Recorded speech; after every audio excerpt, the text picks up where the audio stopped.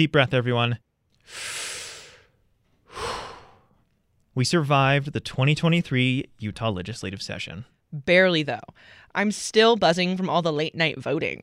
But they did adjourn sine die before midnight. Truly one of the biggest accomplishments of the session. Sine die? Basically Latin for indefinitely. Finito, we're out of here. I'm Sage Miller. And I'm Sean Higgins. Although we didn't go till the stroke of midnight like previous sessions have, votes were still being cast pretty late on Friday. And so many bills were passed. 575 bills in 45 days to be exact. A new record. How's that for efficiency? This week on State Street, we'll catch you up on some of the bills we've talked about this season on the podcast. And we sit down with legislative leaders and Governor Spencer Cox to get their thoughts on the session.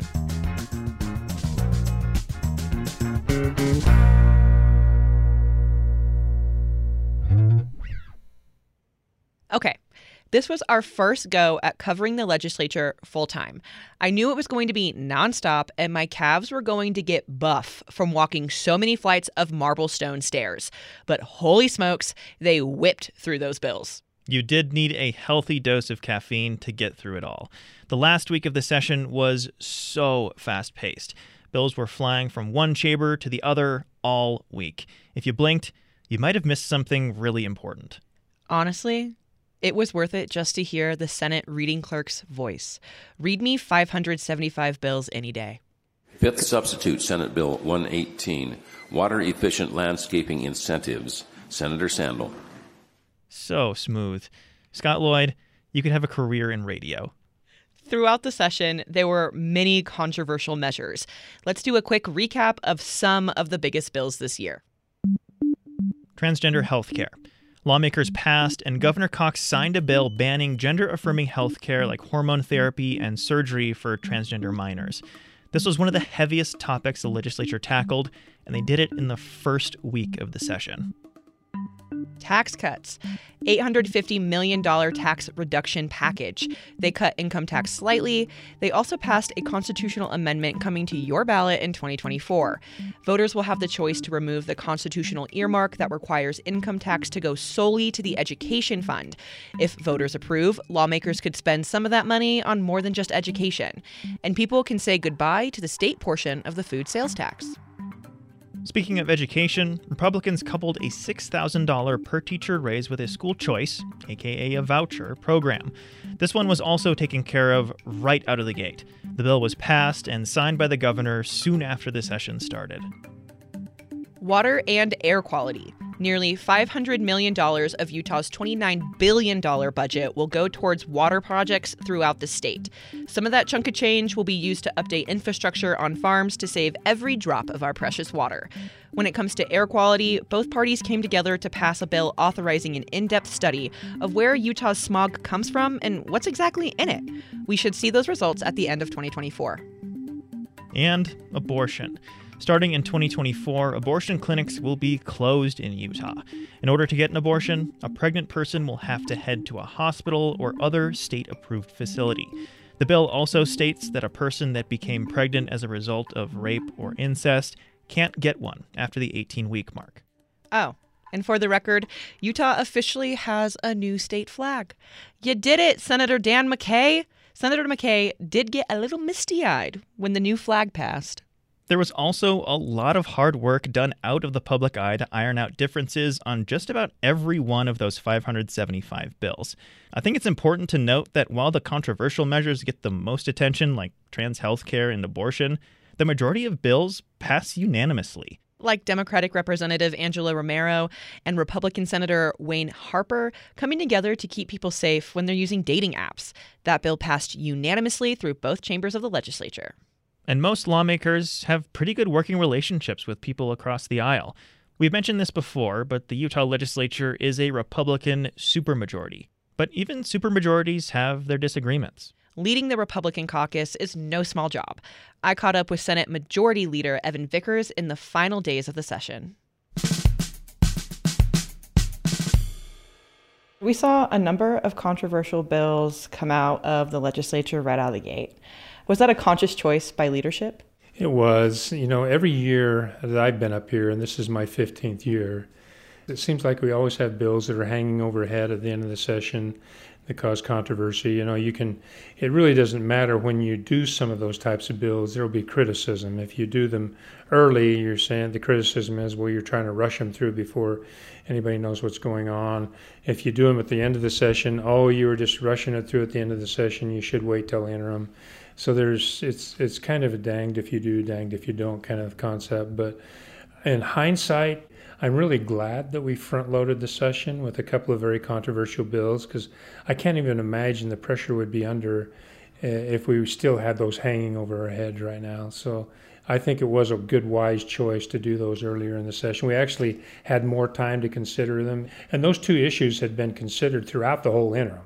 So it wasn't like it was brand new to the legislature. And so by doing those in the first couple of weeks, we had more time to really discuss and vet them and get them off the table, so to speak. Y'all have gone through a lot of bills this session. We have. What are some of the highlights for you in the 2023 legislative session? Highlights, you're going to see a lot of real positive things. The budget is always king. Education funding, holy cow. Total education funding increase is 18.5%. So there's a significant amount of money going into education. Historic tax cuts, you $400 million in tax cuts, including, components of income tax, Social Security, earned income tax credit, and child deductions. You're seeing just a historic amount of money going into water and transportation. There was a lot of really good things happening in the session. What has been one of the hardest bills for you to vote on this session? HB 215, the bill that did the scholarships, last voucher, and the teacher raise. That was a difficult position for me, and it's been no mystery. I have not been a supporter of a voucher type concept. I represent pretty much rural areas, and I don't feel like that was very helpful. But at the same token, I could see that there was a lot of momentum. I had a choice. I could have just gone and said no on the bill, and the bill would have passed and gone into law. The other choice I had was to get involved and try to get some real positive things for education. And I had to kind of evaluate personally how, in my position, maybe even in a leadership position, how can I get the most positive things to come out of that eventually with that bill. So that was a very difficult vote for me. Are you satisfied with how the session has played out? Anywhere you think more could have been done, anywhere you wish things would have gone differently? Our sessions are very unique. They're short and they're intense. There's always things that get left undone. When I started into politics, I asked a close friend and a guy that had been involved in local politics for a long time. I asked him for some advice, and he says, I'll give you two pieces of advice. One is, he said, never be afraid to ask for more time. And then two, if you ever look back and say you never made a mistake, you're lying. And so we always leave a few things undone. We make a few mistakes, and sometimes we have to come back and fix those. But overall, no, the session has gone quite well.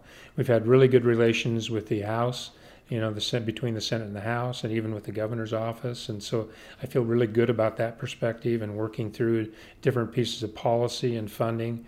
And so from that perspective, no, I think it's been a very, very good session. Thank you so much, Senator Vickers. I appreciate your time, and the floor eagerly awaits you. Yes, it does. Thank you very much. That was Cedar City Republican Senator Evan Vickers. He represents District 28.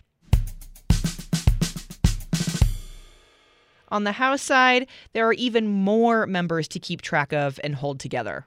Over 500 bills were introduced by House members alone this session. Deciding which ones get priority falls largely on the shoulders of House Majority Leader Mike Schultz. We had a chance to talk in between votes in that last week. All right, so lots of bills tied two things together that might have different supporters this year. We're looking at the teacher raises being paired with the scholarship fund, eliminating the food tax in exchange for a constitutional amendment on the income tax. What was the strategy behind some of those bills? Yeah, so great question. So I'm going to take HB 215 first, and that was the one that gave the parents more choices for their students' education while giving teachers a direct increase. It was $6,000 in total compensation per year. So last year, we ran the school choice bill, and it failed. And one of the biggest reasons it failed is because people said we were hurting public education. And so we wanted to put those two things together to say, no, not only are we not hurting public education, we are making a significant investment in public education. And so we wanted to show our commitment to public education. The bill was $60 million for school choice, $200 million direct pay increase to teachers. And so we wanted to show our commitment to public education. So that was just one portion of what ended up in the public education budget overall. So yes, so tax cut on food coupled with an earmark removal. Unfortunately, we can't remove the state's portion of the sales tax on food without removing that earmark, because the Constitution ties our hands on what sales tax can be spent on and what income tax can be spent on. And so this just lets the voters make the decision. If I could take us back to the early weeks of the session. Yeah.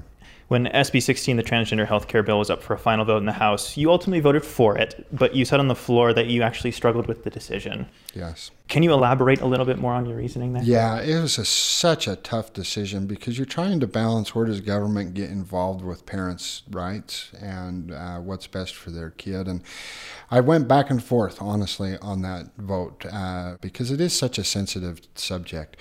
No doubt the kids in question certainly are going through some rough times. We need to wrap our arms around them, do all we can to help them through those times. But to be making life-altering decisions before the age of 18, I just really think needed to wait. As the House Majority Leader, you preside over a supermajority here in Utah. How do you keep all of your members together for some of these tougher votes? And is that the most difficult part about the job? That is the most difficult part of the job. As you mentioned, I have 61 caucus members out of 75. We honestly have probably more disagreements amongst ourselves. But the biggest thing is, we're lucky because altogether, I think the people that are up here in the legislature that serve the citizens of this state, they're elected by the people of the state. I think we have great, great people in the state of Utah on both sides of the aisle. And I think they have elected great people to come and represent them in Utah. Are you satisfied with what's been accomplished this session? I think this has been the biggest session in modern history. If you look at all the big policy issues that we've looked and addressed, absolutely I'm satisfied. I'm so proud of the whole legislature as a whole. As you know, the majority of the bills we passed are bipartisan. We really work well together. We're not like Washington, D.C. Washington's broken. I have a great relationship with every member of my caucus and the majority caucus and every member of the minority caucus, the Democrat caucus. And we really work hard to benefit all Utahns. And so while we may disagree a little bit occasionally, we really most of the time find a way to come forward to benefit all Utahns. And I think this year it's hard to argue that this wasn't the best legislative session in modern history. Representative, thank you so much. Appreciate it. Thank you. I appreciate the opportunity to speak to your listeners, and one more day. That was Republican Representative Mike Schultz from Hooper, District 12. On the Democratic side, things went a little differently. Utah Dems are in an interesting spot as a super minority. They can't do anything on their own and need to rely on broad Republican support to get anything they want passed. I was able to catch up with House Minority Leader Angela Romero on the day after the session to get her reflections on the last 45 days. How are you feeling? I am just waiting for my moment to exhale. This is my first session as leader of my caucus, and so it was a huge learning curve. Even though I've been in the legislature and have served in leadership, it's very different when you're actually the leader. So describe this session in one sentence. Roller coaster ride that I couldn't get off. It's like they didn't let me off the roller coaster ride. It was a really interesting session. I think this has been the most partisan session I've ever been involved with. The way in which we passed legislation this year, whether we're talking about education or whether we're talking about tax cuts, was very different than the past. And then just the attack on abortion and our trans kids. It was very overwhelming. Republican leadership said that they were very happy about how the session went. As the House Minority Leader, what's your take? For them, they saw that as, they were breaking records, but at what expense? And this is the questions I raised to our Majority Leader and even to our Speaker. At what expense? So we're going to give teachers a $6,000 raise, but we're also giving money to families to take their kids out of public school. So is that really a win for us? Getting rid of the earmark and then saying we're prioritizing education, but there's a catch there. Is this really the Utah way? Is this the direction we want to go? And we'll see what voters have to say in 2024. Democrats lost a couple of key seats in the last election. We did. How do you navigate making laws in a supermajority while not abandoning your political principles? Yeah, we are the super minority. I have to give the majority credit here in Utah for one thing, because I'm the president-elect of the National Hispanic Caucus of State Legislators, and so I interact with legislators from across the country. And what's unique about us is we are able to pass key legislation, and we are able to make change. Representative Doug Owens put an appropriation request in for $20 million on wildlife crossing. As we saw in Utah with this new snowfall, we saw a lot of elk on the freeway and we had to close it down. And so that's an important issue to him, and he worked with our Majority Leader to secure that funding. Senator Escamilla was able to pass a bill to ensure that all children have access to health care regardless of their status. And so we have a lot of mixed status families here in Utah where some members of the family are citizens, some are not. And now we have young kids that will have access to health care. So when people say you're the super minority, there are some policy that we definitely didn't agree with, that we definitely fought against, but there was legislation that we were able to pass because of the relationships we have with the super majority. My friendship with Majority Leader Representative Schultz and we may not agree on issues, but we can have really open and honest conversations. I wouldn't say we're partisan like many other states where it's just like, screw Democrats, they're not going to get anything done. Maybe we couldn't stop some horrible bills that horrified many of us, such as the ban on our trans youth and just the attacks I feel like some of our youth have experienced, or maybe the access to abortion. And those are really, really important issues to us. But at the same time, we're able to pass legislation that's meaningful and that directly impacts the citizens of Utah. Thank you so much for joining us. And I hope you can take a break after a crazy roller coaster of a 45-day session. Yes, I am going to have a mimosa with some good Mexican food right after I get off this call. So I hope you enjoy your day as well, and I hope you get the rest you need to.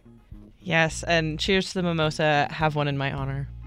I will. I have 2 or 3, and I'm not driving. Have a nice day. Good. That was Representative Angela Romero. She's the Democrat from Salt Lake's District 25. We're going to take a quick break. When we're back, what does the governor think of how things went? And what comes next? You're listening to State Street.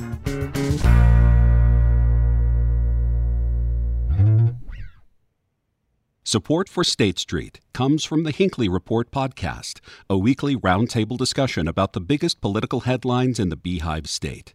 Find new episodes of PBS Utah's The Hinckley Report every Friday, wherever you listen to podcasts. Welcome back to State Street. I'm Sean Higgins. And I'm Sage Miller. Let's remember back to the very first week of the legislative session, in case you've blocked it out. It was a little overwhelming to think about just how much needed to be accomplished in the next 45 days. But, I'd have faith we'd be up to the task. And we nailed it. Completely rocked it. We sat down with Governor Spencer Cox just before the session started to get a sense of his agenda for the year. He highlighted things like tax cuts, water policy, and affordable housing as a few of his top priorities. Now that the session's over, we were able to snag a few minutes with the Gov to chat about his thoughts on how the legislature went about its business this session. Overall, he thought it was a raging success. He told us he didn't really have any veto plans as of now. He believed the approach of front-loading the session with controversial bills was strategic, but could have been executed a little better. I don't know if it was the right way or the wrong way. I will say I liked getting to the heavy stuff because that means we're not dealing with it on the last day of the session, again, where sometimes we see there's not a chance for people to weigh in. But at the same time, there were a couple times they suspended the rules, moved things along a little quicker than they had to. That's the only regret I have. I don't think that was necessary. I don't know that it would have changed the outcome. But I do think in the minds of some people, at least, they felt like that it was a rushed process when it didn't need to be. Even if they'd taken just 3 or 4 more days and held maybe one more additional hearing so that there wasn't a suspension of the rules. Now, they suspend the rules the last week of the session on everything. So to them, it's normal, but I don't think to the average person paying attention, they really understood what that means. And so that's one area where I think they could have done it a little better. And lawmakers really leaned into smushing 2 policies together that might have different supporters. Teacher pay raises in tandem with the School Choice Scholarship Fund, removing the food sales tax if voters do away with the income tax earmark on education in the state constitution. Here's what Cox had to say about that strategy. Whenever I get asked about that, I just say, like, welcome to the United States. This is how the system has worked from the day we became a country, right? I mean, there's the famous historical piece, and any fans of the Hamilton musical, right, where they were talking about where they were going to put the capital in Virginia, and New York gets the financial piece of that, those institutions. Those types of agreements have been happening forever, and you have to get enough votes for whatever it is you want to see accomplished. And so I think it's part of our history, it's part of our system, but I would also say that those things have tended to work out really well for education. Education gave up a little and got a whole bunch more in return. And so I think it was an incredible, in both of those instances, a really powerful example of how we can work together to find solutions that benefit everyone. You heard the man. That's just how America works. He also added in a Hamilton reference for all you fans out there. No, don't you dare start singing.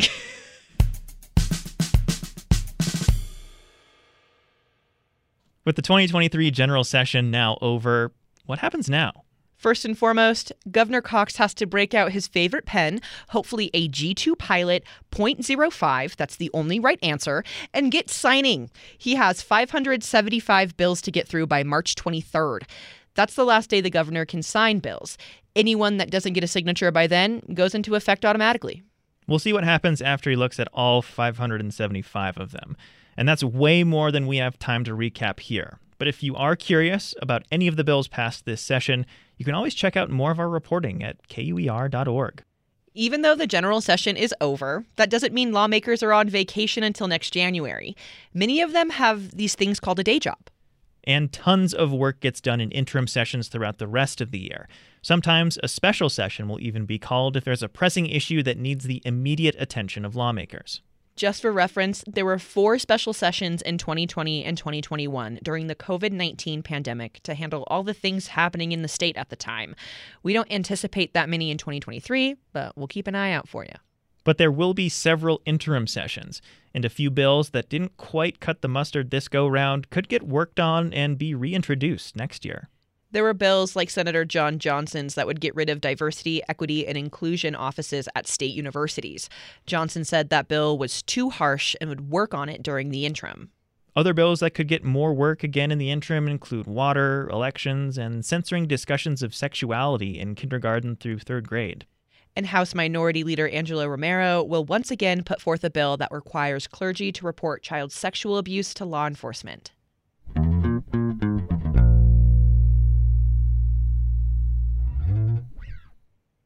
We only have one more episode of this season left.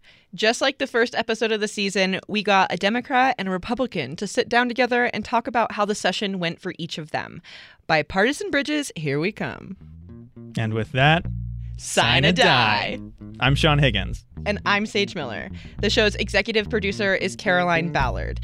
She has been the stable force this whole season. Caroline worked many long hours and weekends to bring everyone this show.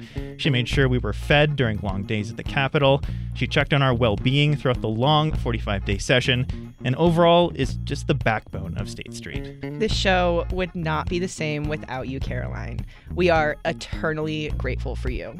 Editing and production support comes from KUER News Director Elaine Clark and David Childs. Our digital team includes Jim Hill, Raquel Davis, Eleanor Gomberg, and Renee Bright. State Street is a production of KUER. If you're a fan of the show, leave us a review on Apple Podcasts or wherever you're listening. It helps other people find State Street. See you next week.